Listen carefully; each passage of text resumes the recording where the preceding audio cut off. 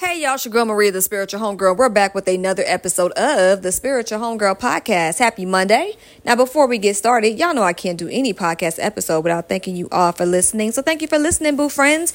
Out of the tens and thousands of podcasts that are out there in podcast land since 2016, you've lent me your ears for the last 450 plus episodes, and I really appreciate that.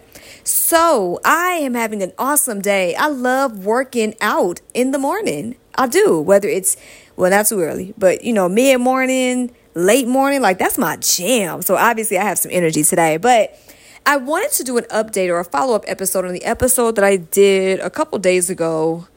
It was in reference to the blessing being a test as to how you will handle or fumble your blessings by being or choosing not to be a blessing for others. So let me see here. After some quick research, that was actually done about 3 days ago. It was actually episode 458. And it was in reference to Keith Lee's visit to that viral food truck that was up in Dallas and the fallout and the extreme backlash from that. And I wanted to do a follow-up episode because since then, the owner of that food truck has apologized after Keith Lee himself came out and said, hey, y'all misconstrued and y'all conflated some of the things that I said. And I don't appreciate that. And I actually dictated that the money be split between those who I said for it to be split to, and I pray that. And one thing I like about Keith Lee is that Keith Lee will keep it cute and he'll keep it classy. He said he prays and he thanks God in advance that this food truck will figure it out sooner than later. And, and left it at that. He said he wasn't for the attacks on the business, but you can't control people. When people feel away, they're going to do what they do.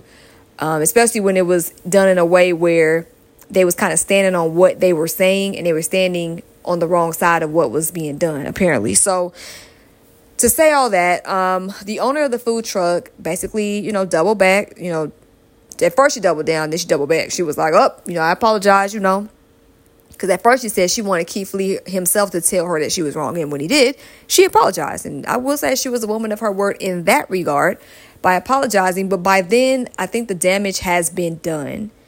It has been done in a way that I have not seen online in a very long time that was not celebrity related.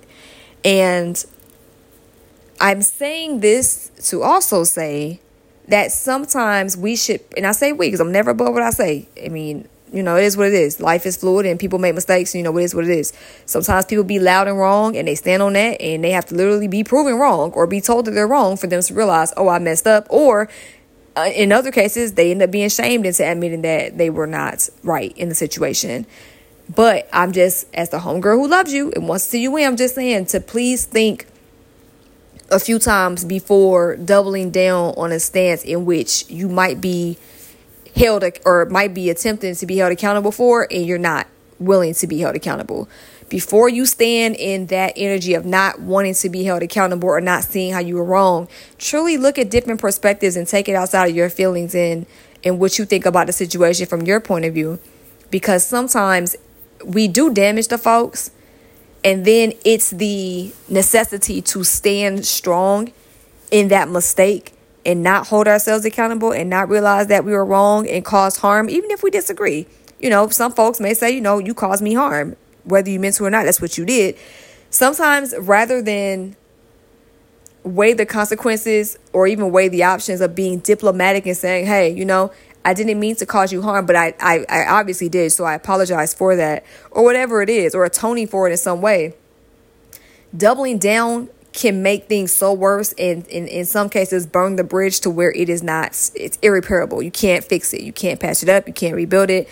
And it was interesting because I was drawing some parallels from this situation and into our interpersonal relationships. Sometimes we have people in our lives where they do too much and they do so much that you never want to rebuild or you never want to cross over that bridge again. Even if they grow up or even if they have made their atonements or have grown or matured, whatever, the damage was done so badly when it happened, there's not even a desire to even have that conversation. And once that bridge is burned, you can kiss that goodbye. That's the only thing you can do. I mean, what are you going to do? Stalk somebody to want them to keep talking to you? No, sometimes you just got to eat that. And unfortunately, it's because we made that mistake for us to eat. That's not really a fair thing, right? But we have a choice. And when we make mistakes, when we hurt people, and then when we make the additional choice to continue hurting people and we don't see that we're wrong and we don't apologize and we don't atone, or we don't at least take some space to think about it, we're just so in the heat of the moment and in defense mode, we just have to defend ourselves by any means, that might make it 10 times worse than what it needs to be. And in some cases, as we see in this situation here, there is no coming back from that, at least not to the way that it was going to be in the beginning.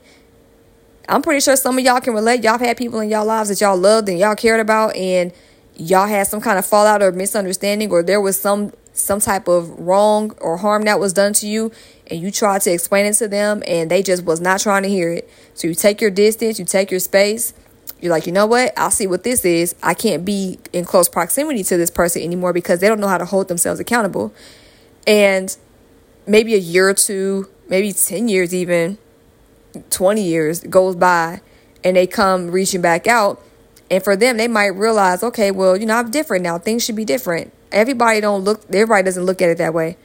Some folks, if you hurt them when you was 18, 19, 25, 30 even, depending on how deep that hurt, you might not be able to come back at 30, 40, 50, or even 28, whatever it is, however old you are. You can't come back years later thinking that people are just letting time heal all wounds. That's not really true. It might make it go by, it might not be as hurtful, but it doesn't mean that it doesn't still hurt, even in the slightest bit. So I'm pretty sure some of y'all have those folks that have tried to come back and you're like, hey, I don't know what you thought this was, but we're not reconciling. We're not going to be a family again. We're not going to be friends again. We're not going to date again. Whatever it is, we're not going to be in close proximity because you did too much. You did too much. I remember one time it was a guy I liked, and he threw a tantrum on my birthday. And he wasn't even a guy that I was dating seriously. He was a guy that I was attracted to, was attracted to me. And I realized he had a really weird thing about wanting access to me all the time. And I personally don't like that. Because I work, I'm busy, I got things I got going on. So I'm just not going to be by my phone all the time, every single time. And he would throw weird little passive aggressive tantrums. And y'all know I hate passive aggressiveness. And literally on my birthday, he called me from the club because he was mad that I did not invite him to to be at my Little Red Dress debut. And that man FaceTimed me in a public bathroom, a club bathroom, trying to cuss me out. When I say I hit that boop boop quick, you're not about to what you thought this was? I'm not about to deal with that. And they just did too much. I'm like, on my birthday, you got me twisted. And they still at arms, feet, car length, highway lengths distance from me, because all that takes is one time. That's another thing. People think that they could throw tantrums and that you just supposed to accept it because that's just the way things are. Oh, well, I just threw a tantrum. Yeah. No, sometimes that tantrum will be your last. So that's why I'm saying to please be careful with how y'all treat folks and how y'all handle folks.